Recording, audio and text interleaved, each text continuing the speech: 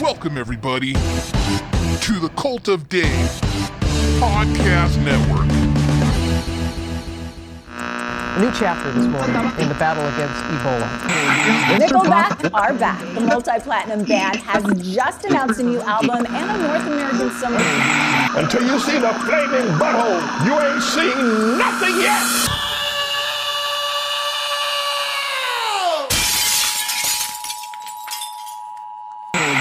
Something good for ya.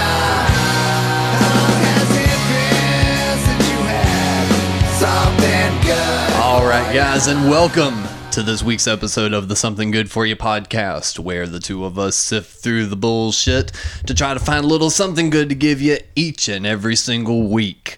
I am one of your two co-hosts, Alex Stiff, and as always, across from me is the bassist extreme, Captain Nunn. Bassist, guitarist, writer, podcaster, juggling a lot. And this week, returning for a second time, but the very first time that listeners actually get to hear him, you know him as the channel artist. I know him as a dear friend, David Hammer, ladies and gentlemen. Oh, what's up, everybody? Hey, Glad to be man. back. Glad to be back. Remember that one time You you gotta press did- save this time. Yeah. Yeah. Remember that one time you were on Wasn't the my podcast fault. and the ghost fucked it up? Yeah. Wasn't my fault, man. It's the ghost's fault, dude. You We know pissed that. them off, man. Whatever we said. We were figuring them out is what happened. Yeah, and what was happening is even when we were explaining that to Davey when he was here, that chair you were sitting on, the back of it just flew the fuck off. And Yeah, I that's- heard him saying it. He's like, damn, and you're like, David, don't quit mentioning the ghost. Because you just played my voicemail. Exactly. Yeah. No, dead serious, man. That wasn't a bit. That really happened. As soon as we So- started mentioning it, it went thump. Now I'm just being extra cautious right now, just waiting for something. This show is also brought to us by Repo Record down there on Commonwealth Avenue. Check them out online at Repo Record on Instagram or www.reporecord.com for all your new and used vinyl record needs. The show is also brought to us by Hate Energy Drink. As you all know, we've been doing that for you for a little over a year now. You can get it at thefillins.com/store or at Common Market down on Commonwealth Avenue. Well, in Commonwealth. Yes, indeed. And the thing we always like asking our guests, which is, David Hammer, what do you hate? I hate a lot of things. Because, of course, not to divulge that personal information, but you have recently been able to escape the clutches of a bad job. Yeah. So how about bad jobs? I feel you there. Yeah. Definitely have had a few of those. I'm kind of in the same boat as you. I'm just kind of being annoyed with it, but not really going to bother going into all that. Yeah. Cap, what's been some of probably the shittiest job you had? Shitty as in what I just absolutely hated. I'm trying to think. Probably doing convenience store work for the campuses at the University of Tennessee. Oh, yeah. What was so bad about that? The hours, the people. Hours, the Drunk people, college kids. Drunk college kids. Pretty much. Well, you were one of the drunk college kids, though. So you Yeah, shouldn't why have it been able to- sucked. Exactly. You were always I couldn't working. party with them, man. I was jealous. Well, barring the one we just got out of, what would probably say your other worst experience job-wise has been? Probably be Walmart. Really? Super corporate, people running the place, have no idea what it's like for people working or to even work a real job. I mean, everything's just handed to them by their grandfather. So that was a terrible place to work, and it just kind of trickled down to management, which they shit on everybody that worked for them. And it wasn't any particular store. I hear stories from people work at different Walmarts. So yeah, Walmart was a bad place to work. Damn. No, probably for me it was working a call center. It was a situation where we called in for a fundraiser for a specific group of people that would need fundraising, not to get any sort of detail.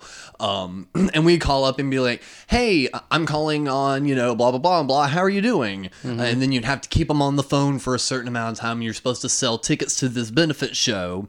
And it was kind of working on a goodwill system. Like, we send you the tickets with your approval. And when you get the tickets, you send us back a check. Yeah. And then the way it works is when you get the money back, then you get a tick on your account. And that means, you made a sale. So you would always have, if you sent out too many and when you didn't get, checks back, then that would count against you. And, then your sales would be down. And you always had a base pay, but you always got commission, make over a certain amount, you get this amount per hour, Exactly. So you take the risk to try to get that money and then you don't get a return on it. Yeah. And so it was always a gamble. It was always a risk. And that was probably the most It's stressful as shit, yeah. Yeah. Especially because I had gone through a bad breakup during that time. And man, I tell you, the ability to be able to sell when your brain is that foggy immediately goes down the drain. And the job like that is soul crushing as it is on top of it. Oh my God, man. You were called every name in the book. You think you would be making a multi-$100 sale and then nothing would come back from it. It takes a certain personality to be able to do that kind of stuff and enjoy it. Yeah, and I was able to do it for a minute and I was fine, but no, just during that period of time, that fucked me up too hard. And about a month later, they're like, "You're out." And I was like, "Shit." Cool. See ya. Thank you. Yeah, thanks. This really helps, guy. Smell you later. No, that was definitely one of the worst for me. Outside of that, it was never too bad. I had kitchen jobs. Mm-hmm. That didn't bug me too much. It's just my body didn't agree with it. I should look finally back on my food service days. As much as I hated serving people, always had really cool staffs that I worked with. Were you front of the house or back? I was front of house. Really? Waiter, bartender? Waiter. Yeah, I never knew that. Yeah, I did that for a couple of years. Welcome to Chili's. No, it was all local. It was all local places. Welcome to Jack in the Box. What you want? What you want? God. No, I never knew you were a waiter. Did it for a couple years. Huh. No, I was always back of the house. I was always line cook, and I definitely didn't mind that. But there was a night where I had bent down into underneath the flat top. There was a cooler section, and I bent down in there to grab a burger patty out. And as soon as I did that, something popped in my hip, and it's like, boom! I was immediately on the floor, and I thought I was just down and out for the night. I'd called Mom. She picked me up, got me home, and got up the next day. It was kind of wiggling around my bed, and I felt okay, and I got in one pant leg, and as soon as I put pressure on that hip again, it was like pop, and back down on the floor again. Back down you go. So you had to retire. Yeah, essentially. But that sucked because it's like I thoroughly enjoyed the kitchen life. It wouldn't agree with what we're doing now, trying to do band stuff. Exactly. But that was one I didn't have. The band wasn't full time or anything, and I was still just trying to get whatever job I could. Yeah, I can't just take those kind of chances with those hours anymore. No. Well, that's a fun little way to start off this conversation. Right. Guys, if you have anything you'd ever like to contribute to the show, you can always give us a call at 513-463-7439. And we actually did have a caller this week, an old friend of ours, Tony Leone. He had something to say, so hit that intro music.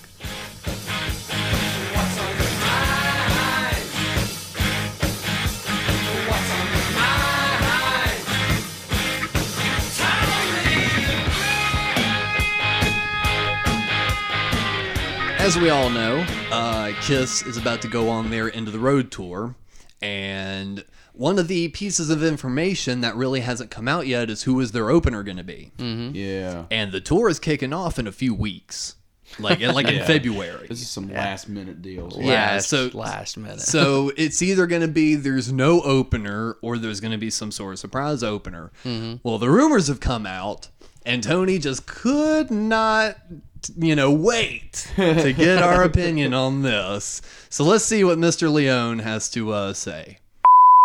Well. KISS did it again. Alex, for all the times that you want bands to throw up and coming acts and rock and roll acts and saving the rock, you'd think KISS would be good proponents of that, especially with all their bullshit cheesy songs that they sang about rock and roll and, put the words rock and roll in those songs. You know which ones I'm talking about. But the rumors are out, haven't been confirmed, but the opener for the KISS tour is what musician? David Garibaldi. Oh wait, He's not a musician. He's a fucking painter. Someone who paints by the numbers does one of these jazzy ass bullshit spin the canvas around. I saw this shit 10 years ago by a guy named Michael Israel. It's just bullshit.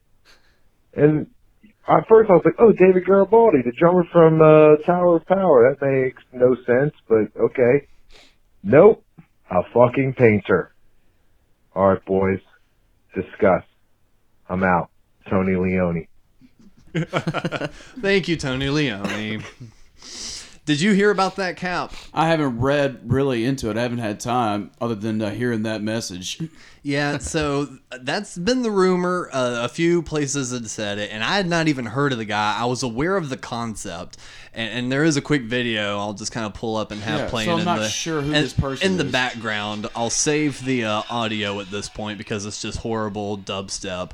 But essentially, what the guy does, he's got a specific color canvas. He's got a bunch of different palette colors, and he runs around and just rapid fire does stuff. He's very animated with his movements, and he paints to a beat and is very, flamboyant with his movements. Essentially, So this tour is essentially going to be a traveling circus. if this really is going to be the opener, this is like a serious what the fuck moment. Yeah. Like I'm pulled up a video for the guys just to kind of watch as we're kind of commentating, and essentially he's doing a portrait of Mickey Mouse. I'd forward it to about the middle of the video to kind of pick up steam, and this essentially all he's doing is running around the canvas and spray slinging painting paint, yeah. and slinging paint. Drawing Mickey Mouse with devil horns or some shit. No, this is just regular Mickey Mouse. This is for some charity benefit show. What the hell? Why would this? I really hope. Ready to rock and roll? Oh boy! And that just really, Tony, you're right. It is bullshit because even if they don't want to take out some indie band, it's like at least pick a band of your own caliber to go out on. And it's not like I'm sure they wouldn't have trouble like getting a decent rock band to open up for them. I mean, like I'm sure people would be foaming at the mouth to get on this tour, lining famous or up. not. You know, and like I said, even if they don't want to, pick some unknown band, because hell, they had the Biters on the Kiss cruise. Yeah, they've had American Idol rejects that sang rock and metal as their opening acts and shit like that too. So they have their finger on whatever the current generation might be interested in. But if this is a farewell tour for Kiss, fuck it, pick a band like hell. I guarantee you, I wouldn't personally enjoy it for my own taste, but if they got Guns N' Roses to open for them on that tour, that would just... No, Guns N' Roses goes out as headliners with all the fuck you money. They do way better than Kiss. But imagine that tour. Yeah. I'm picturing for the Kiss tour, I think Powerhouse co-headliner would be original Skid Row with Sebastian Bach. That won't happen, though. No, it won't, but that audience would fucking eat the shit out of it. They can get Ted Nugent again. Hey, it would kill. Yeah, if you get over him yelling bullshit. Politics or not, that tour kills with that demographic. Lord have mercy, Lord. Gene's gotten in enough trouble as it is. I don't think he needs to bring right. He doesn't need any help. Larry the Cable Guy is the comedian that opens. God. Okay, yeah. So let's bring it back to that. Did you hear about that? Yeah, I've heard some stuff about. Was it Styx? Yes. I've heard other bands Larry are the doing Cable comedians. Guy. Yeah. So we've got Larry the Cable Guy with Styx. Now this painter with Kiss. What the fuck is going on? Is it just that bad where they can't pay a whole band to tour with them now, or is the industry just that awful? Maybe their egos are getting that big. They want to be the only musicians. Because Styx and Kiss aren't playing like huge arenas or anything like that. No. They don't draw the Red Hot Chili Peppers or U2 or Rolling Stones arenas by any means. Well, I mean, neither do Foo Fighters still don't pull a whole lot. Right, but when they do, it's always stadiums. Well, I mean, they played Time Warner here. Mm-hmm. And I mean, that's not that big. No, I mean, but it's still a stadium. I put them in 500, 200 cap, 500 cap, then arenas, then stadiums. Well, I mean, Kiss shit could like play that. that. Kiss would play Time Warner. I think Kiss could play Time Warner, but they're playing Verizon when they come to Verizon, that's town. right. And Verizon holds more than Time Warner. So, I mean, if we do want to compare, if you're wanting to compare arena sizes. Theaters to arenas. I didn't realize that the arena here was so small. Well, Yeah. we've got Compared to the everything else. well, it's the new Spectrum Center. Spectrum Yeah. Center, But and it's yeah, relatively the new, cable too. box. Yeah, the cable box. Yeah. So we've got that one, but then we've got the Panther Stadium. Yeah, but they don't hold shows over there or No. anything like that. No, I think very rarely they do stuff over there. do they? Yeah. Yeah. I don't think they do any music stuff. It's weird. Right. Be perfect. always Well, I for like it, mean, though. what guy or what something artist like would that. even be big enough to fill that place nowadays? In North Carolina, probably Kenny Chesney or some shit like that. Yeah, something country. Yeah. Avett Brothers. Yeah. Avett Yeah. Brothers could pack that. If they sold out Bojangles for 2 nights over New Year's. Mm-hmm. So I mean, if they can do Bojangles for 2 nights, they could probably pack out Panthers if they were. Yeah, if they were doing Yeah. like some like stupid Bank of America Stadium, if they were whatever. doing like some fan club like silly really good ticket price or something like that for diehards or whatever. Hell, I wouldn't even say that. If they can sell out, you underestimate the size of Bojangles. Because I haven't been to a show over there yet. Have you not? I have not. I've not really been in it, but I've seen the capacity of the inside, and if they could sell that out for 2 nights with whatever prices they're offering at that place, which with service prices and everything else, we already know that adds like an extra yeah. $50 regardless of what the ticket price is. Yeah, ticket prices I'd say- almost always double to triple. I know, it's fucking nuts. I'd say Kiss would be able to pack that out, you think? What, Bojangles? Yeah. Probably. It say actually might be a so. little too small for them. Might be. All right. Because they had no problem filling up the amphitheater. This is a really long way of us saying "fuck that magician." Yeah. Hey, man, we just let the conversation roll wherever it goes. If we start trailing off talking about venue sizes, we talk about fucking venue sizes. Yeah, man. Hell, we bitch about venue sizes because at this point, aside from the Milestone and Snug Harbor every so often, and then Tommy's Pub, there's really not a good place for like a mid-sized touring Yeah, band. it's either super small or huge. Yeah. It's like neighborhood theater is like the biggest one they can get into now, as far as like a and mid-tier and size. there's such a disconnect because not a lot of locals play there. A small Yeah. handful do. So there's just such a line between Milestone, Snug, and Tommy's, which is the place we'll all congregate and we all have fun at. And it's one of those like it's like this isn't meant to be disrespect, but anybody all. but anybody can book those places. Of course, and it's like, and that's the great thing about it is anyone can book those places, so Yeah. you're Yes. going to get really cool shows out of it. So that's not a knock; that's a plus on my side. Absolutely. But then, literally, the next step up from that are venues so large that, I mean, I would even include ourselves in it. 99% of the bands in town really couldn't handle. We couldn't handle that size of a room yet. as far as being able to make it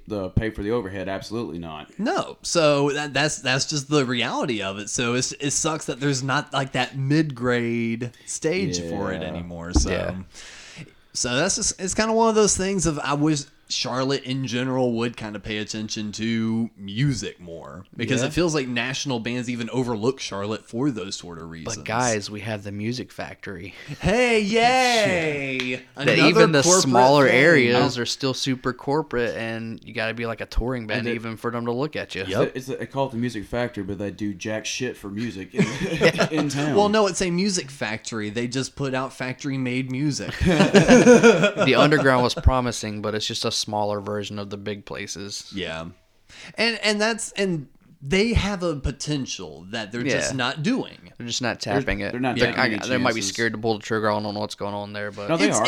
It is, and it's a 100%, financial reason, and I can understand why, from a business standpoint, but from a musician standpoint, and a person that wants to get out and play, it does suck that it's not extended too much to too many locals. They mainly cater to the cover bands, Yeah. and that's fine because that's where the money is. Yeah. So I can't really blame them. and they got to pay the corporate money because Live Nation needs to see all of it too in order to maintain it. So the Exactly. bottom So if line I is was a always going- business owner, I would be looking at it and I would probably have to do the same thing too. So I can't be horribly upset at them. It's just but annoying. I'm still going to be mad at them. I'm going to be unrighteously mad about it.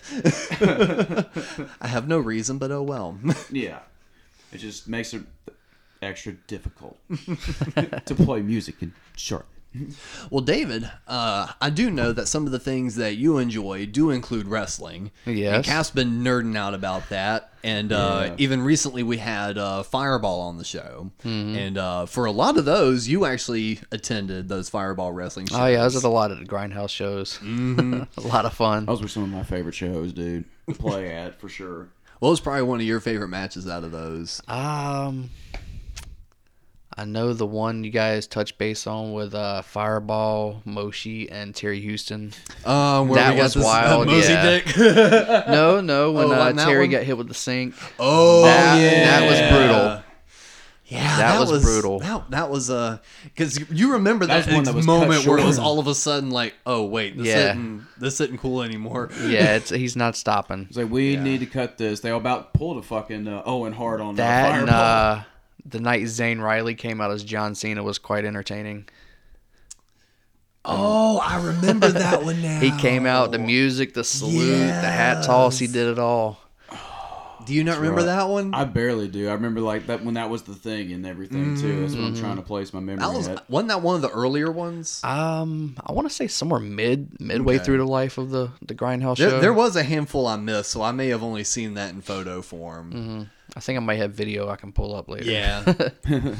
No, those were some of the wildest times, and that just even kind of reverts back to the venue thing, where it's like that happened at Tremont. Yeah, you guys said in that original episode with Fireball, just everything fell into place with that venue. Worked out perfect for the music, the wrestling, and everything all around. There's not really a lot of places you can pull that off the way he did there. It's definitely not around here at the very least anymore. So, and I guess that just kind of puts us in a position of, all right, well, let's get creative with it. What can we do in our little box, know? Yeah. Seriously, because I would love to be able to do more stuff like that again. Yeah, well, it's a situation of, no one else is going to do it, until someone else starts doing it, Yeah. So it's like someone has to make the first step. Let's maybe refer back to Kevin Smith. He was always like, I wish someone would make a movie about, the way my friends talk. My friends talk about, Star Wars and, bullshit and jerking all day. Off and shit like Yeah, that. he's like, no one makes movies about that. I wish someone would do that. Well, no one was, so he did. Yeah. And that sparked, a bunch of people being like, holy shit, that's me and my friends on the screen. So it's like the only way something happens is if you truly want it to happen, you just gotta make it happen. About like what I did with this podcast. Exactly. You just have to will it into existence. I just said, fuck it. And that's even kind of what happened and with you, because we've been teasing the past few episodes that we have a new show coming out. Yep. And might as well go ahead and talk about it now. Cap and I, through the Cult of Dave Patreon channel, are going to be doing a new commentary show. And it's going to be called The Couch Potatoes. See, it's funny. Punny. And David, over here, not only were you the channel artist for the main show that people are listening to right now, but you were also the artist for that show, and you named it. Yeah. Because Cap and I were just at a slump trying to figure out a funny name. We were running through a bunch of different ideas, and you just wound up throwing out. Yeah, it just came into my head. I'm like, out of nowhere, Couch Potatoes. You literally just kind of popped your head around the corner, and you just you pointed at me. I walked to your office and I'm like, Couch Potatoes. You're like, that's it. You grab your phone and you're like, Cap's all for it. If the show sucks, the title's still awesome. It kind of caught me off guard. It's like you said it to me, and I stared at you for a second. I'm like, holy fuck, that's great. And then the artwork, just the Beavis and Butthead thing, is just so cool looking. And when y'all see it, there's my character has a t-shirt that I'm definitely gonna get printed up for myself soon. He is so giddy about that. I am. See, I told you he was gonna like that. So no, guys, essentially what it is, like I said, it's a commentary show. We're gonna listen. We're going to watch popular music, movies, or biopics, or such things of the Fun sort. stuff that involving like music theme stuff, like fucking Kiss Meets the Phantom, Rock and Roll High School, Rockstar. That'd be fun as shit. Oh God, Airheads. Airheads. So anything just kind of, music, funny, movie related, may watch Spinal it. Tap, watch us cringe. Oh God, watch us cry. Yeah. Because it's not funny anymore. Or listen to us cry. Yeah. So essentially what it's going to be is that, and we'll do a little countdown on the show. 5, 4, 3, 2, 1. You press play with us at the same time, and you put an earbud in, and we kind of mystery science theater it, right, for a lack of a better term. So that's going to be part of the Cult of Dave Patreon. But if you pay attention to the feed, there's going to be a 0.5 episode coming out sometime this week in between this and the new episode. And it's going to be a free teaser for it, and it's going to be the Kiss Meets the Phantom of the Park episode. Yes, and silly as fuck. So, because on my Facebook, I put out a thing asking, hey, what's some of your favorite movie things around music? And a ton of the Kiss fans on my page were like, Kiss Meets the Phantom, it's so funny, but horrible.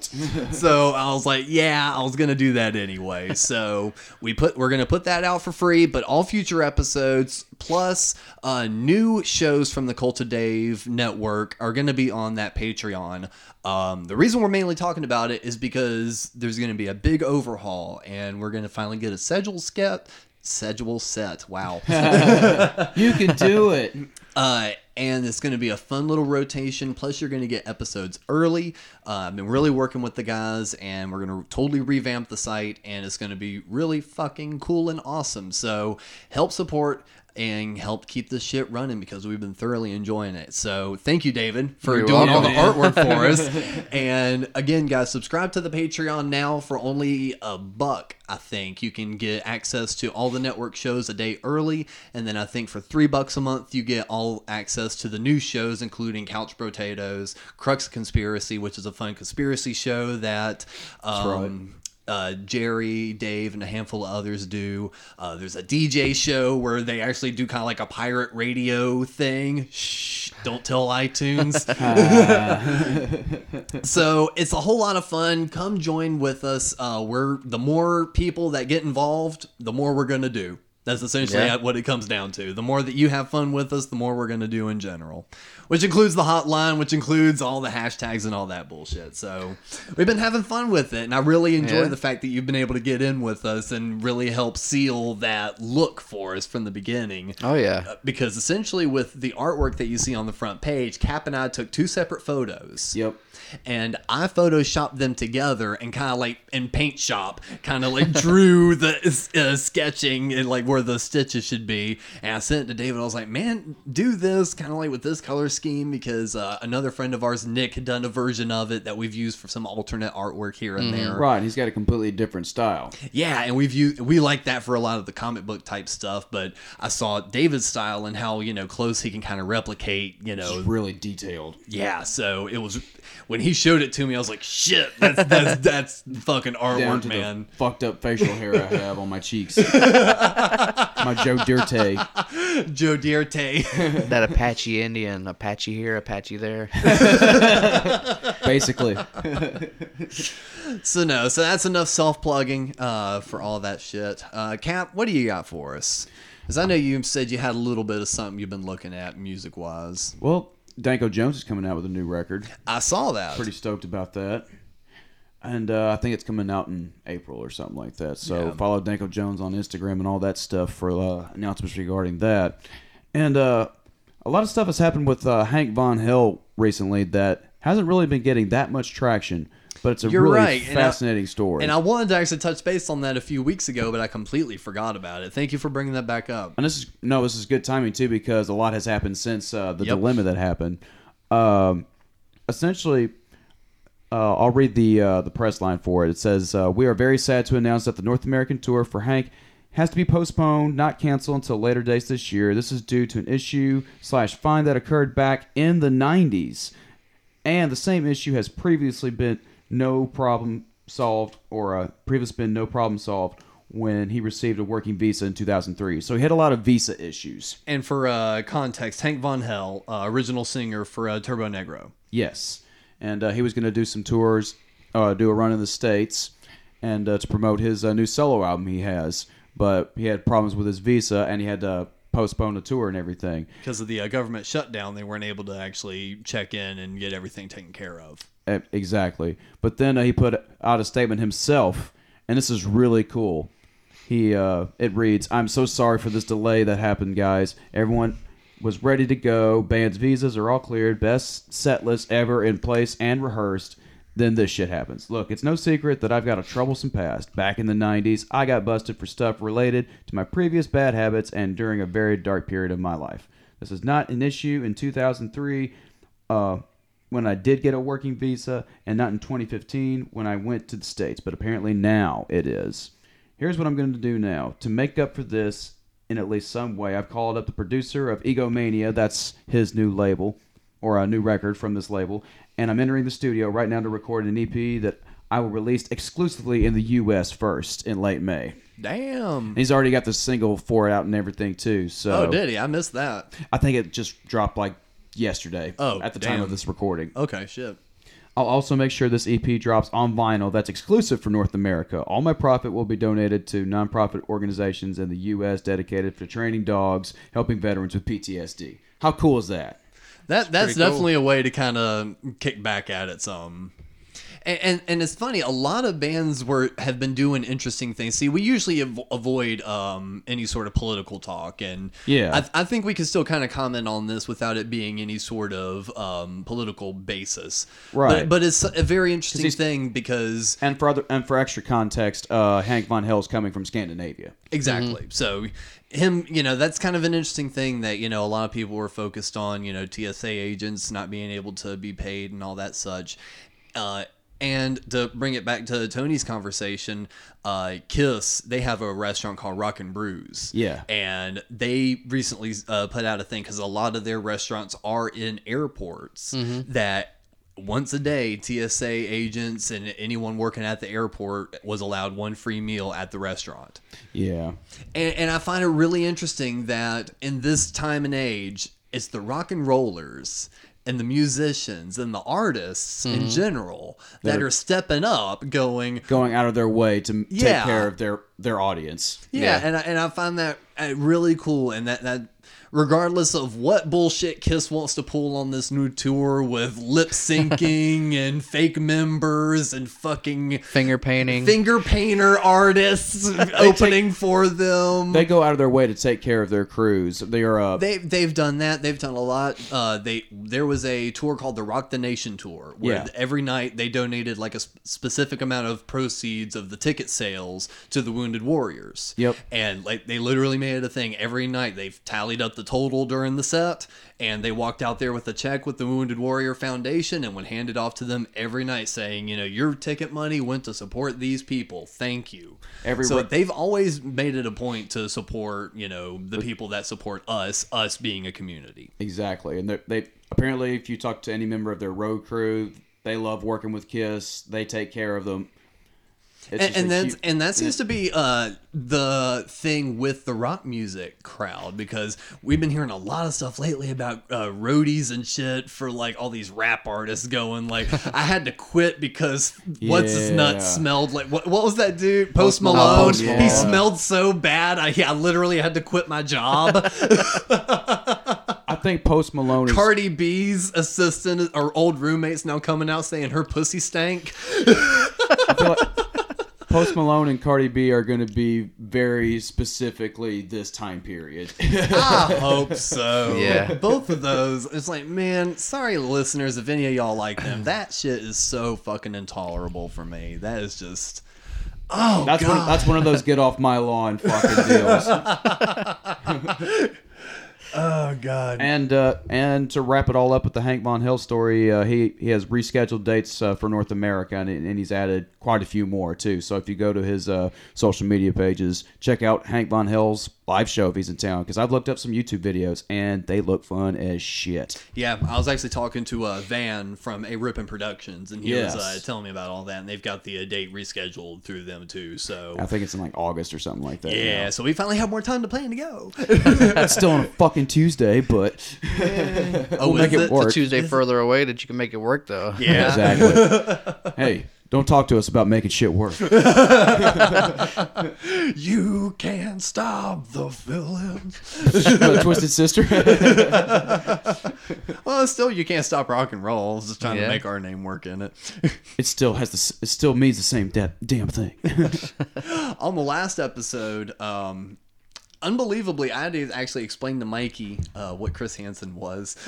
But through all that, we wound up bunny trailing into prank calling. Was that anything you wound up doing as a teenager? Did you ever get into the whole prank calling thing? No, I never got into it. I always the one that sat by and snickered while other people did it. Yeah. But I don't think I've really done it myself. I got hit by it a couple times. I used to work Really? at a paintball place. Uh-huh. I remember one guy very specifically called up and asked how much we charged to paint his balls. I was like, we're not that type of establishment. He's like, come on, name your price. Everybody has a price. But That's awesome. That's good. I like that one. yeah. Now, that used to be something I was, after that last episode, I was trying to think hard about some of the others I did because, God, there were just years where that seemed to be the number one go-to just for fun. Yeah. Just Everybody sitting around was like, oh, hold on, let me grab my phone. And I don't know why. It's such a dumb thing. I kind of want to figure out a segment we can do with it. I think there's some You could potential definitely in do all something with that. Yeah. Callers, if you haven't, or listeners, if you have an idea, call in the hotline and give us an idea for that. Because I've got a couple things in my head, but I don't know yet. But I think there's Definitely something get real creative with this. I think there's definitely something in there that we could have fun with. Yeah. And there's even apps now you can get. Mm-hmm. See, And they'll have an automated voiceover having a conversation with a stranger, and it just records it for you. and that's fun, but to me, that feels like it cheapens it some. I Yeah. guess I'm old school on that because I want to be able to work on the fly. Yeah. And be able to like really work off what they're saying. Mm-hmm. It's just more fun that way. And you can get into character and everything and build your character as you're doing it. Yeah. Well, Cap, you've been in radio and everything too, and with you digging back in with your wrestling nerd background, who would you say probably had the best promos? I watched my favorite era to watch on YouTube, really, as far as promos, is the '80s, especially with the Macho Man is probably my favorite promo guy. Yeah. Macho All Man, whacked out on coke. Macho Man, or Ultimate Warrior, just like the really cartoony shit. Yeah, that was the 80s all the way. They were hollering, not making a lot of sense. Just breathing really heavily. And who had the better promos, who hollered louder. I don't know. People love Roddy Piper and everything, but if he had a long promo, it felt like a long promo with his routine. Mm-hmm. Who's your favorite? Let's see, Dusty Rhodes is always really good on the promo. Him and Flair. Yeah. More modernly, CM Punk did some really cool stuff. And some of his stuff you weren't sure if it's real or not, especially when he would even joke about breaking the fourth wall. He did some really cool promo work. Man, it's honestly been kind of hard for me to get into modern wrestling. Yeah, I just kind of bounce around as far every year and a half. I'll watch a special that's on or something like that, like a WrestleMania or whatever. What's crazy because right now, like especially WWE, I think athlete wise, they're probably in one of the better positions they've been in a while. It's just they can't write stories for them like they used to. No, they have all the talent as far as who's going to be the best looking superstars we have and everything. But Chris Jericho just signed to a company in Japan or something like that. No, it's All Elite Wrestling. All Elite Wrestling. Yeah, what's the background on that? I haven't. That's read it a yet. company that is being funded by one of the co-owners of the Jacksonville Jaguars. That's right. Couple guys from Japan. It might be where you got it from. Cody Okay. Rhodes, which is the son of Dusty Rhodes, and two of his buddies, the Young Bucks. They decided to start their own wrestling federation, whatever. Okay. They got the big financial backing. They actually, a few months back, put on their own independent pay-per-view. Did super well. They sold out a venue pretty quickly, within 20 minutes or something like Did that. they have name recognition at all? Or did they have any it's super, mostly one or two indie superstars? darlings. Just indie darlings. Gotcha. Yeah, I think some former WWE guys, but mostly indie darlings. But I mean, they did really well for that first event. Kind of piqued that guy's interest. He decided to financially back them, and like you said, they're bringing in Jericho. A bunch of big names are. So it's going to build into something cool. Yeah, I looks mean, like. they're looking like it might be a lot of fans are thinking about kind of like the WCW, WWF. The years they were battling, feel, doesn't it? But nothing's happened yet. I mean, they haven't even had an official event yet. But. Yeah, because this is just like as fresh as this is like Chris Jericho's their first superstar, right? Yeah, well, I mean, they've had if you remember Neville, who was in WWE a few years ago. I don't know. Little small British guy. No, I definitely don't. Okay, that's how he signed out of with touch them. I am with it. They're talking about trying to bring in Goldberg. Really? Yeah. I don't know if they want him in an in-ring capacity or what they're wanting to do with that, but was the Goldberg shtick, wasn't it just like he never loses? Yeah, he got like the 200 and something wins with no losses.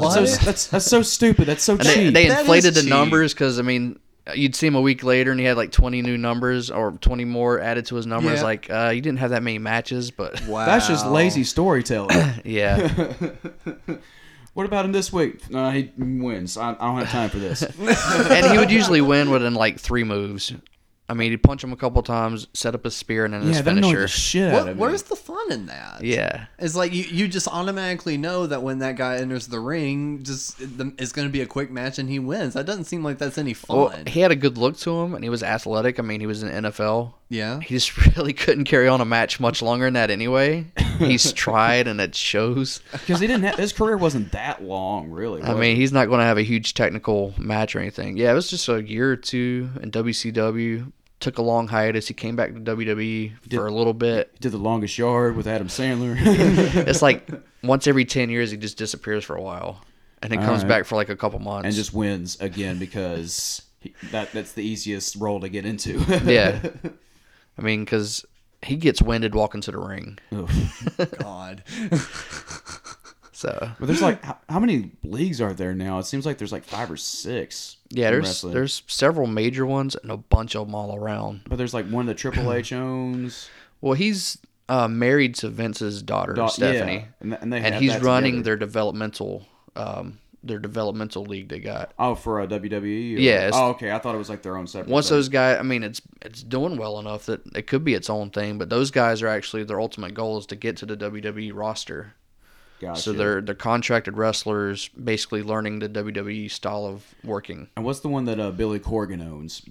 He actually Billy Corgan from Smashing Pumpkins. He actually bought into. I heard about that recently. Like I was not aware about that. Like what? Yeah, TNA Impact, whatever they're calling themselves this week, they had gotten big financial trouble, and he bailed them out because he's a diehard wrestling fan. And then he kind of got pushed out. And basically sued him, got his money back, and he's bought in to kind of bring back the old NWA. Okay. And kind of bring them back to prominence. So that's his big thing he's trying to do right now. So does that one seem like, out of all of them, the one that may actually bring back a little bit of classic? Possibly. They were big there for a while. I mean, WCW branched out of NWA, ECW, even TNA Impact in the early days were tied in with the NWA, so it's always been there. That is just real. It's just a mindfuck. The guy from the Smashing Pumpkins. Of all bands, like, I get it. I think it would be cool if musicians own, a wrestling, team or tournament, whatever that, category would be called. But it just didn't feel like 90s grunge rock band would be interested in purchasing that. It feels like you expect Kiss to do something, to own it or something like that. That feels like a Gene Simmons move. That feels like a Lars Ulrich move. That feels like... and St. Clown Posse has their own, so... That feels like an SCP that makes sense move. too. Like that totally makes sense. It just feels like 90s grunge guy owning a wrestling company or team. That just seems very odd to me. I saw Smashing Pumpkins play a festival in Memphis one time, and he gets on the mic and he goes, "Memphis, Tennessee, home of Jerry the King Lawler." I bet that was a mindfuck for people there. They're like, what? Yep. How does he know? What the hell is this bullshit? Like, what? That Billy Corgan guy's pretty cool. I couldn't get into that. Still couldn't get into Smashing Pumpkins. I enjoyed that. They had some bangers on Siamese Dream. That's like the only one I revisit from Smashing Pumpkins, really.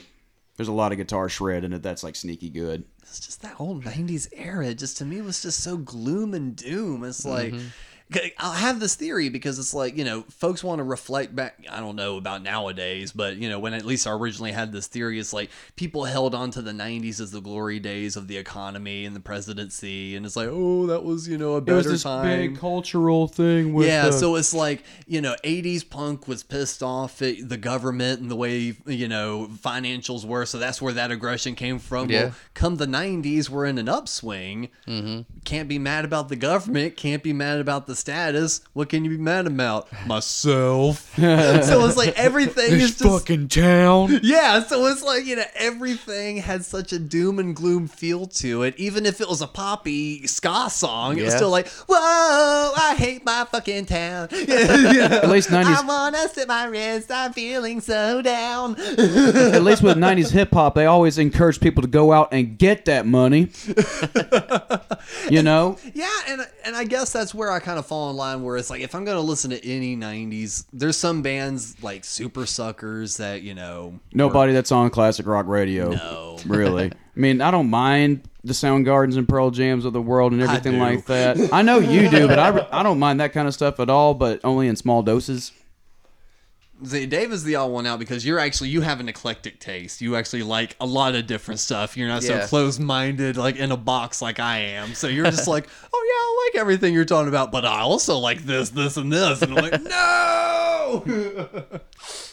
But man, what actually got you, or just hard change of gears real quick, but still just kind of focusing it on you, because I've really enjoyed hearing you being able to just kind of nerd out on different stuff. Yeah. So I'm baiting you into a new one here. All right. What really got you started into doing art? Because you really do have a good eye for color and composition.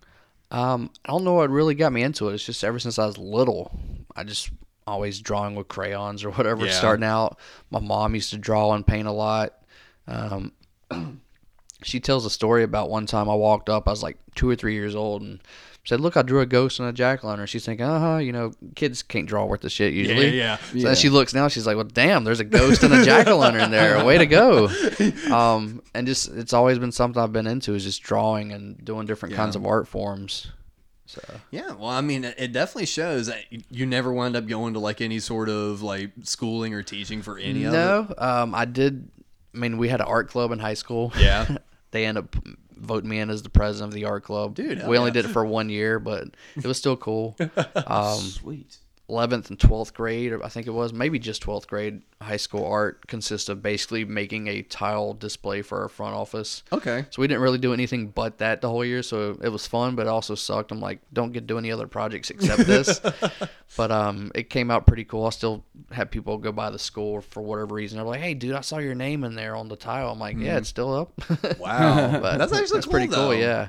But it's just kind of like a whole wraparound counter, like the front face of the counter, bunch of tiles, just teenagers. Like, I think there's like a basketball player, somebody sitting out next to their car, somebody Wow. lifting weights, just kind of teenage high That's school cool, kid stuff though. on it. So I find it interesting that both you and Cap, what y'all were kind of getting into in high school, has really parlayed into what you're really doing now in adult life. Because from what you've been telling me, you're trying to really take your art to the next level now. You've been Yeah. feeling confident enough to really put yourself out there as an artist and possibly take some commissions, especially maybe for local bands. Yeah. And and just different projects like what we're doing. And then Cap, you got into doing radio stuff in high school and college, and then look at you now. I know that, man. Music and everything else. I mean, we're just creatives, man. I mean, that's one thing I've just What realized. was the first radio, or like, what was the first little thing you got into when it came to anything close to radio? Did you do shit. like the school announcements at any time? I didn't. I was too chicken shit to go after it until I got into college. Really? Yeah. I would have laughed if there was a young Cap up in the school office going like, "Hey, today we gonna be having chicken tenders." Fucking A. I'm sorry, Miss Principal. I'm trying not to say that. Be sure to walk single file going to the cafeteria. Happy birthday to Mr. Norval, the English teacher. Did you ever do any like school plays or anything? Not school plays. I did church plays, but not school plays. What would you do in the church plays? It was just all stuff about Jesus and. Well, I'm saying, like, Christmas did you plays. have like a part, or were you just like in a choir?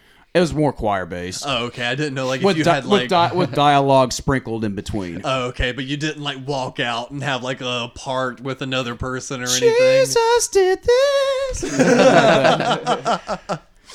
No, there was only a few times I wound up being part of that because for a good bit of time I was homeschooled, and then I quickly got my GED and I was like, fuck this bullshit, I'm playing music. But for the time that I was in elementary school, that was in public, I was actually part of one... there was one school play we were doing. I can't remember exactly what it was, but no one wanted me to be in it because I wasn't popular at all. People just hated my guts, even in elementary school. This had to be like 4th grade, and I still had like no friends. But I still wanted to be in it. And the principal was basically the only teacher there that liked me, and my 2nd grade teacher. Those were the only people. And thankfully, the principal put a word in for me, and everyone was so against me going up there until I helped remember other people's lines, and people would freeze right before they went out, and I would feed them their first line, and by the end of the show people were like, oh, thank you so much for being on. Now yeah, now you're thankful because I was nervous about remembering my own part, so I remember the first everything. I don't remember everything, but I remembered like the beginning of each verse or like the beginning of each part. Yeah. And I remembered who went to who on that, so I could just remember, okay, so-and-so's out there that's, 3 paragraphs away from when I come busting out doing my thing.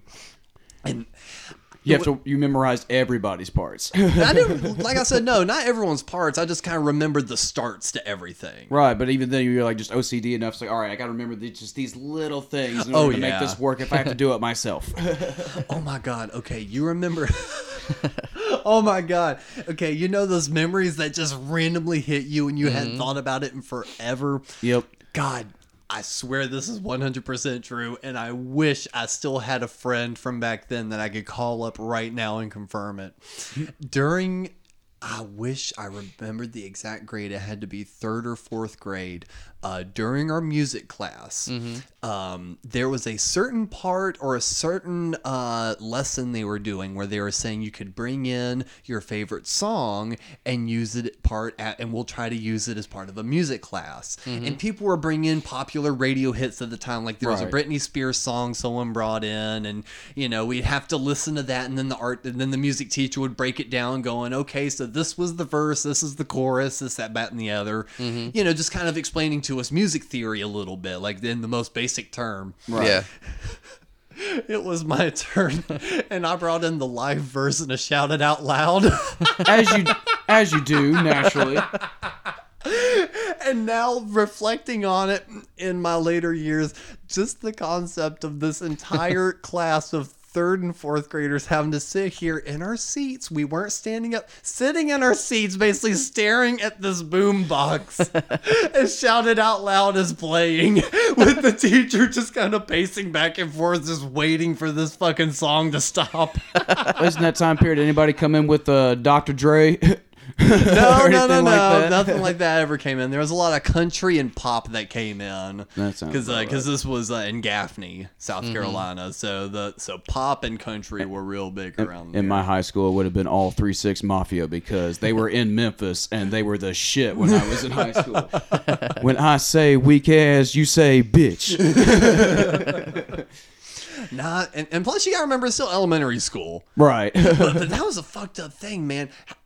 Do you remember much from elementary? There were kids talking about sex and shit, like in 3rd and 4th grade.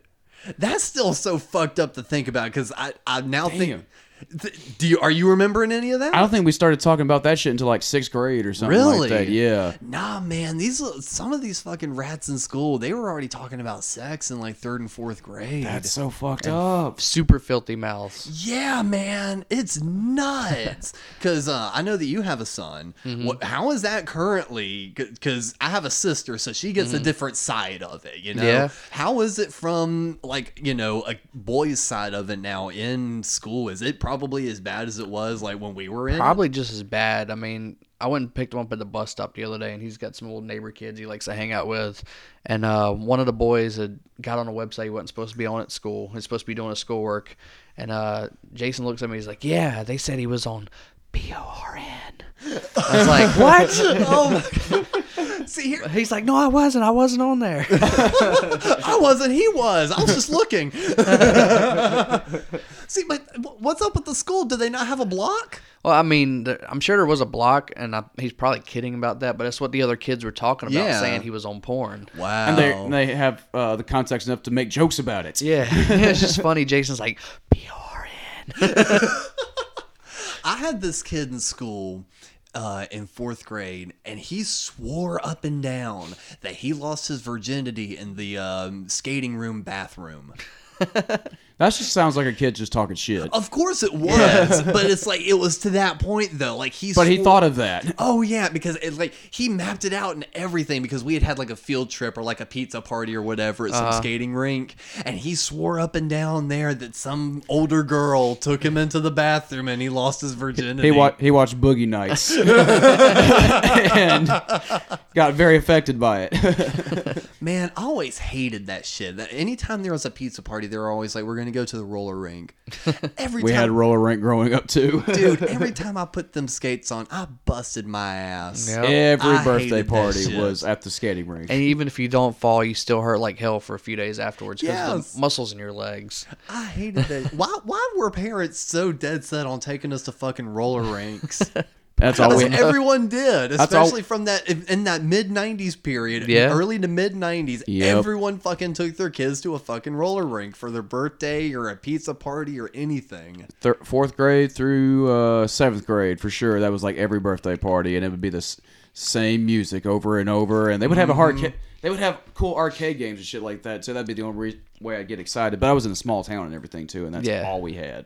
Well, even arcades are going away. It's hard to find an arcade anymore. Dave and Yeah. Buster's is really the closest thing to an arcade you can Yeah, get there's no anymore. homegrowns anymore, really, except for like or they used to have arcades in small towns, Yeah. and everything too. But Yeah, they we don't do that have we anymore. have a bar in town, a Bari, A bar, yeah. and they're doing their best to kind of help bring that back some. But it's like But I think the big cities are able to do that and get away with as many as they can, but not like small towns like what we had in the 90s and shit Yeah. like that. And the point being also with the Bari is, they're doing their best to kind of cater to everyone, but it's like still after a certain point in the day, they only allow 21 and over because Yeah. Right. there's still a bar. So it's like, I love that place. I go there often. Definitely check it out if you're in Charlotte.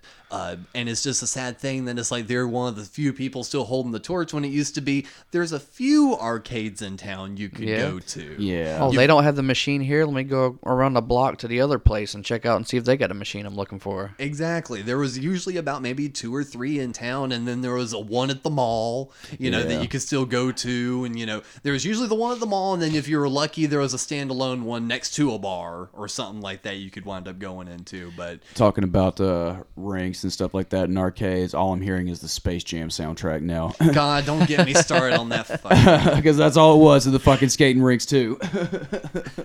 that and disco. That's funny. That's one of the few places that really still hold on to Yeah. disco. They're like, Yeah. we are not letting go of this. One of the last few times I went there, they were playing that fucking Barbie girl song. Oh god. God, and that was actually one of the final moments I remember. It was I was part of a youth group pizza party, and after that trip, I told myself I was like, that's the last time I'm going. If I have to hear that song played through the loudspeakers, That's gonna be a thing now. if I know for, that's gonna be a thing, I'm not going back. see, if arcades are catering to people our age and our demographic now, a couple of decades later, it's going to be skating rinks with 90s music. God, It's know, going to be that- people in their 30s and 40s. I don't know though. The skating rink thing was just something I could never get into because even folks were like, "Oh, if you don't skate, just hang out." I don't want to hang out. Why don't I there. pay Yeah. admission to skate and not skate? Yeah, why do I want to pay yeah. admission to hang out at a place with sticky floors with frozen burgers for $4? Are we playing hockey? No, I'm not going just to hang out, y'all. It's the same reason why I don't drink, so I don't go hang out at bars. It's like people still try to get me to go out to bars. I'm like, what am I gonna do? Yeah. Sit there and You watch drink this everybody water? drink. Yeah, I'm gonna sit in there and watch you get drunk. That's fun. Try to shoot pull around the drunks. I'm one of those people that I'm horrible when I start out playing pool. And then there's that sweet spot where I'm good, and then I'll just fall off again and I can't pick it back up. Yeah. I need to hone in on that and then do like some sort of pool shark shit where I wind up getting folks. Oh, my stepdad used to make money off of me as a kid. Really? I'd get in those nice little grooves, and he'd be like, betting people, I bet you can't beat the kid. And he's like, that's a fucking kid, yeah. Yeah. And he'd take their money afterwards. Wow. There was a ritual there for a minute when I was hanging out with the folks up at in the Monroe, Matthews area, and there was a bar. I can't remember the name of it, but we'd go over there and just terrorize it weekly, and just we got pretty good at billiards, pool, whatever you want to call it. We got pretty good there for a minute, but God, that feels like forever ago. But that was only like maybe 6 years ago at this point. A lot has happened in 6 years. Yeah. Right? I also think about that too, like, you know, even with how fast technology's been moving. Like, I remember growing up, it was a big deal when the new Game Boy came out, and it had like actual legit upgrades to it, you know. But now it's like there was almost a time period where there was technology that moved slow, and then bam, all of a sudden every year the last year shit is 100% outdated. Yeah. And I almost feel bad for kids growing up now with it, because once they start getting used to something, It's changing all over again. It changed a lot quicker than stuff that we had. I mean, we always had VHS. Yep. And we were finally old enough when DVDs came out that we understood the change and the difference, and we've kind of been able to roll with it over time. Yeah. I found even recently that with some of the new apps and everything on that, I'm kind of getting that quote unquote old man thing where it's like, I can't keep up. You know, I love that sort On of technology. top of everything else on the internet that we use Yeah, it's like on a regular basis. It's honestly hard to keep up with that stuff now. Yeah. So, and then I think about the kids that do keep up with that, and I'm sitting here going, damn, that's a lot on them. A lot to take in. They're going to be very resourceful when they grow up. I don't know. Is it going to be very resourceful, or is it going to be a bit hive-minded? That's always kind of what worries me. It depends on what they're into. Yeah. Because again, it's like because there are some kids that will just steadily post on Facebook, Instagram, Twitter, Snapchat. And I don't it's understand all that at different all. Content. Yeah. They're just brain dump. I'm struggling just to be able to make enough professional posts for the band and the podcast. Yeah. I don't even make personal posts anymore. The only time I think about making stuff is to say something for the band or the show. Yeah, it's only good for pushing the brand. That's about it. Follow That's us on- about all it's good Yeah. for. But what I'm saying, it don't show a fucking plug in there. Real quick, motherfucker. I know we've been hopping all over this episode. It's fun. I like that. But I got a bone to pick with you. What's up? Just What'd I do? Just for fun, I went back and started listening to some old episodes of the show. And something you do is anytime I name drop someone, you go, shout out, yada yada. Yeah. Motherfucker, if I'm name dropping them, that means it is a shout out. You don't have to bring attention to it. I got to make sure they're hearing from me, too. Yeah. Because it's like, in the last episode, we talked about Brad, and you went, shout out Brad and Amy. And then near the end of the episode, I mentioned them one more time. You're like, shout out again, Brad and Amy. It's what you... That's like you bought him a card and Cap's like, it's for me too. Exactly. I helped. That's what I'm doing. I'm helping. I know, but this is one of those I was listening back to. I'm like, we get it. It is a shout out. You don't have to name drop them again. No, you I listen to too much Jamie Josta. He does that shit all the time. That's what it is. No, you've gotten a whole lot better with this everything. You've gotten a lot smoother. Oh, no, because I want to be good at it, too. It's showing. It's showing. You're doing a good I listen job. to too many podcasts with people that are not qualified for it. Like you always say, you want to be Eddie Trunk. Yeah, he's great at what he does. Well, do you have anything else you want to rant about? Yeah. Oh. I'm sure there's been enough online. You got something you thought you want to keep to yourself, quote unquote? There's a really interesting story going on right now regarding Van Halen. And it kind of ties into an entire mindset as far as journalism and coverage and stuff like that. All right, drop it on me.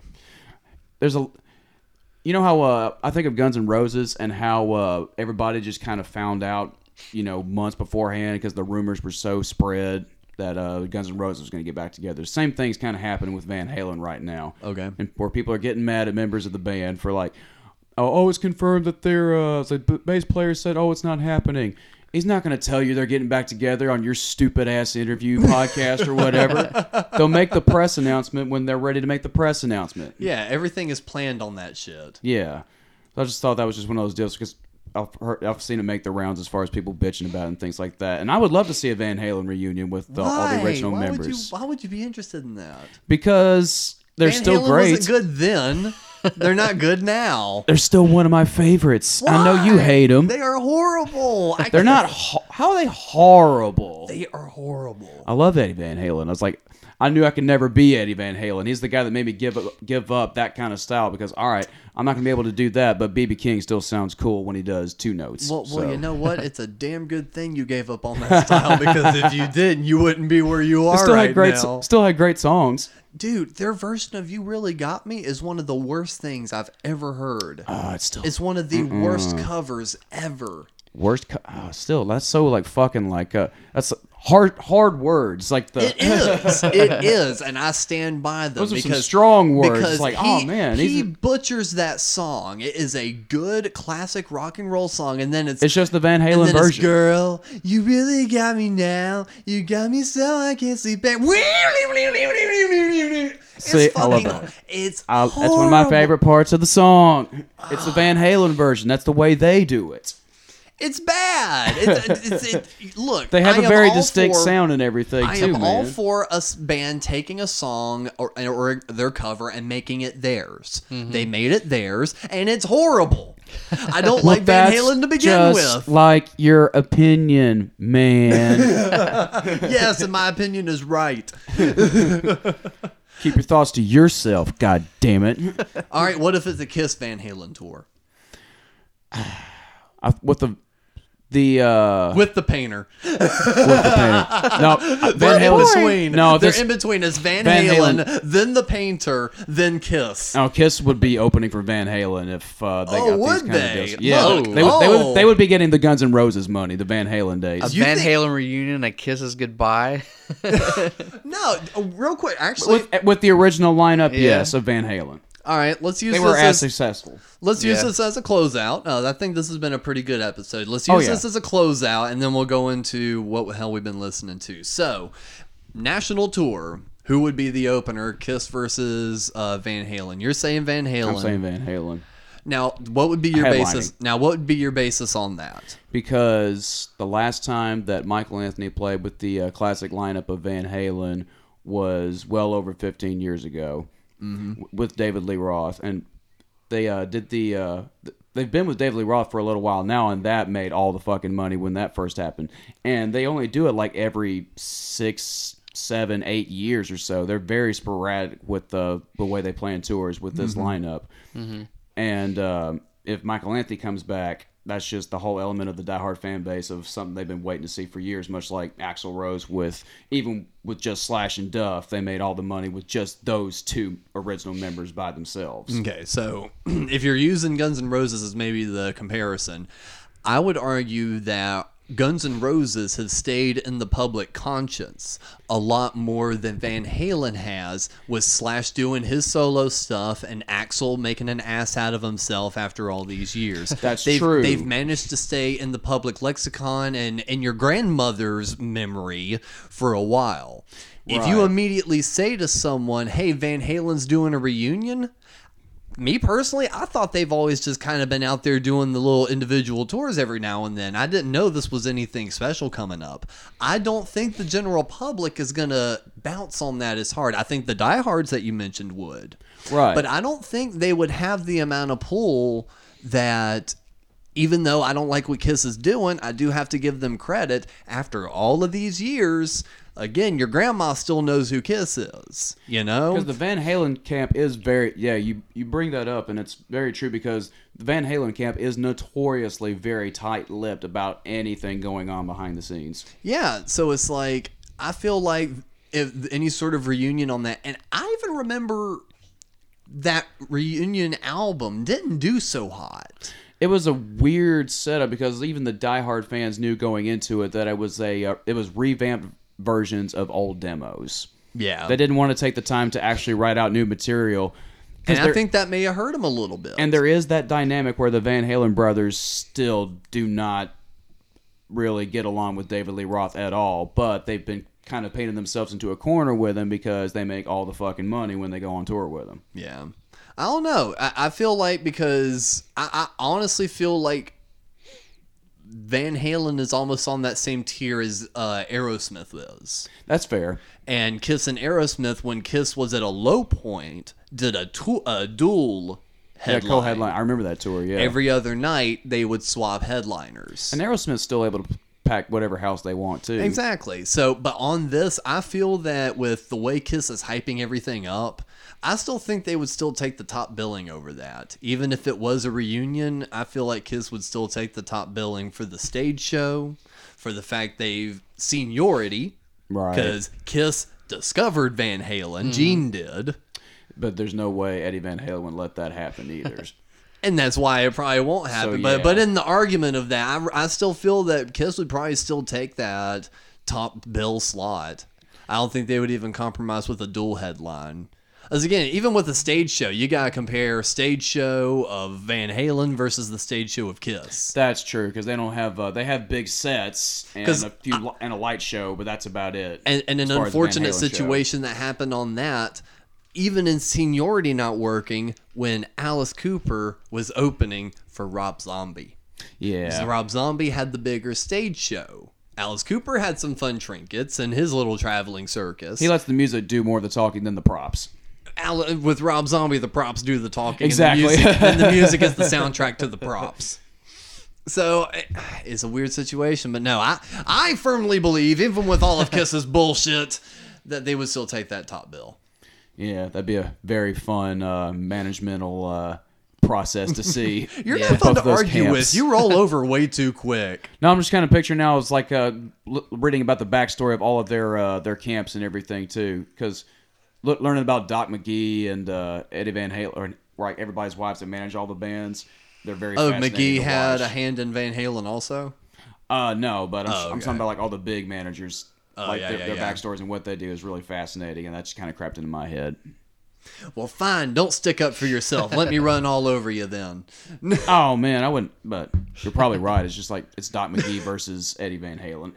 Doc McGee always wins. I know, but I'm sitting here going, I was like, last time. I think rationally. Well, do you? You thought Okay, you you're right. You thought Kid Rock got a cut of the concession stand at a venue with his own beers and yeah, that's right.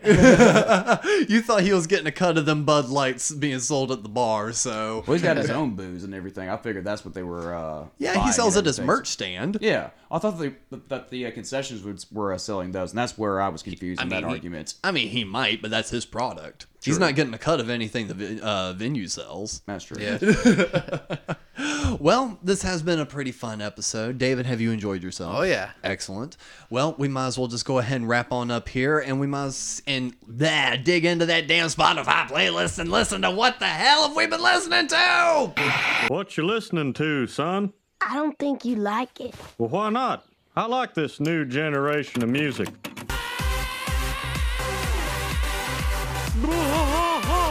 Where did you record this? I bought it at the mall. What that person on your tape has is a medical disorder.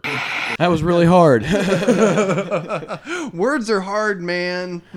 Let's dig into what we've been listening to. Brought to you by Spaghetti Town Records. They just put out a new compilation of a lot of bands that played at Down South Showdown. And you can get yourself a copy over at SpaghettiTown.com. And we'll be playing a few cuts these next few weeks from the compilation. So run by that website and get you a copy. So thank you, Teddy Spaghetti, for sending us those songs. And thank you to all the bands that contributed and letting us play those tunes. So like I've said, just tune in to the end of the episode. Check out one of those songs. So, Cap, in general, what the hell have you been listening to? Well, in general, one of the artists that was on the compilation, BB Cutie, I've been kind of going down a rabbit hole with them, and in doing so, I found out one of the members has another band called The Rumors, based out of Iowa, fronted by Carly Fox, who also plays with BB Cutie. This got some really just like dirty, aggressive, like fucking like Joan Jett meets fucking Skid Row, really kind of like. Really? Yeah, she kind of has that Joan Jett meets Sebastian Bach delivery with her voice and everything. All right, it's pretty badass, and I I'd say a good 60% of it is really fucking solid. There's one called, some song titles include I Want Your Love, in parentheses, Want Your Drugs, Hot Bang, Let's Get It On. Where does she pull her material from, I wonder. But check out the Rumors Hot Bang. That's what I've been listening to. It's kick-ass shit. Hell yeah, man. Well, David, what the hell you been listening to? I'm going to change it up a little bit. It's not really been a lot of music I've been listening to lately. Okay. Stand-up comedy. Word. Excellent. Yeah. Give us a comedy recommendation. I've been listening to Tom Segura's, what is it, Mostly Thoughts? Oh, mostly Stories. Mostly Stories, Mostly yeah. Stories. I've been listening to that one pretty good lately. Okay, is that a new stand-up special or podcast? Or It's a special and an album. You Okay. can find it on Spotify. It's on Okay, there, and right. I think Netflix is running a special as Yeah, well. But I know it's still on Netflix. I think it's been around for where he a couple talks about of his years. doctor roasting him. He's Yeah. like, "You're the fattest patient I've had all day." It's 10 in the morning. Still. I came for a checkup. I didn't come here to get roasted. And his wife's like, "I bet you're not going." I don't know. You fucking kidding? That's the best doctor ever. Of course I'm going back. No, I have to check that out. I didn't know he had a new one out. Is that the one with Mike Tyson? I think it is. Nice. Where he meets Mike Tyson on the airplane. My favorite. Coming to your show, Tom. I love watching Netflix. I think one of my favorites of the recent comedy specials of comedians talking about meeting celebrities have been the Dave Chappelle talking about meeting OJ throughout the years. And near the end of it, he was like, yeah, that motherfucker did it. Even though the backstory was that he was the nicest person ever. Oh, yeah. Every time he met him, he was so sweet. And at the end, he'd always say, nah, there's no way. He didn't do this. Man, they trying to pin a brother. What? Now this is fucked up. And he was like, but the last time we saw him, after all the news came out and everything, he's like, yeah, that motherfucker did it. The juice is loose. No, and I'm not sure if I brought this band up before, but I don't think I've brought up this album specifically. One I was jamming to earlier, and it was even posting about on Instagram, the Fratelli's record, In Your Own Sweet Time. Nice. Revisiting that again, not the typical punk rock or rock and roll or rap that Cap suggested every so often. This is just fun, kind of like pop rock, indie rock. They're from the UK. I think they're a British band or something. Owen's probably listening to this, yelling out the actual territory. You fucking idiot! But no, they're still a great band on this album. Star-Crossed Losers is a great song. Next Time We Wed, Laughing Gas. There's a version on YouTube that's really amazing of that, an acoustic version of that. So the singer, he's actually going to be putting out a new solo record, or his first solo record rather, this year. Killer. And I'm kind of interested to see where that goes because he is a very good vocalist. I think so, at least.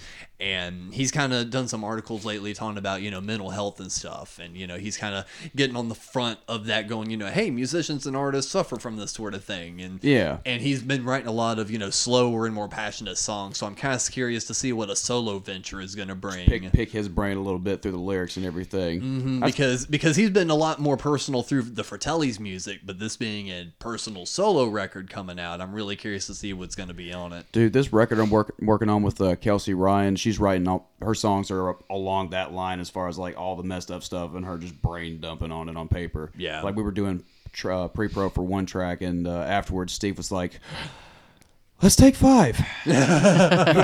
Wow. Yeah. And if it hits Steve, that means it's good. It's gonna be good. He's usually just a rock. Even when we feel like we've killed it, he's like, yeah, all right, we'll go to the next one. Yeah. So if it exactly. hits Steve, I can't wait to hear that shit. Yeah. Well, hell yeah, this has been a great episode. Guys, again, if you got anything to share with us, definitely throw that hashtag on your Instagram posts, hashtag something good for you. If you got something to share, you can also call us in 513-463-SGFY-7439. Just like Tony did, he threw us out a topic suggestion, and through that, we just kind of rambled through the episode. So who knows? Give us a call. I'll listen to all of them. They may not all make the episode, but hell, I'll listen to everything and take all your suggestions to heart. And David, I want you to come back again some point. We will schedule an official Halloween episode this next time. Yes. Because I avoided any of those topics. Yeah. It was a completely new episode, but we'll figure out a fun group way to do a Halloween episode. Yeah. I want to find a way to get more microphones set up. And we'll have something set up like that by then, I think. Yeah, because we kind of do that situation of we want to get into it first to see how dedicated we want to be to it before how much money you throw into it. So Yeah. who knows? Maybe by Halloween we'll have traded that in maybe to something bigger, or we'll know someone that also has one of those that they'll bring in. We're thinking long term more a than lot one, now, yeah. y'all. Feels kind of good. It feels good, especially after this last weekend. You summed it up by saying you feel like you could run head first into a wall. You have no idea. So, David, again, thank you so much for coming in. You're very welcome. Cap, Thanks for having me. Of course. Cap, do you have an outro for us? R.I.P. Macho Man. Fine. Have a good night, y'all.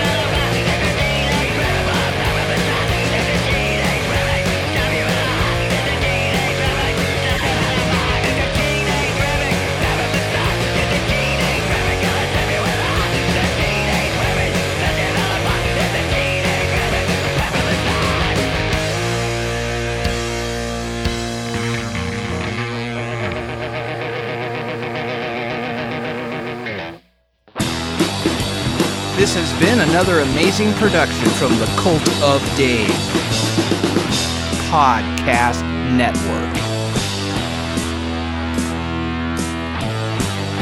Everyone in this room is now dumber for having listened to it.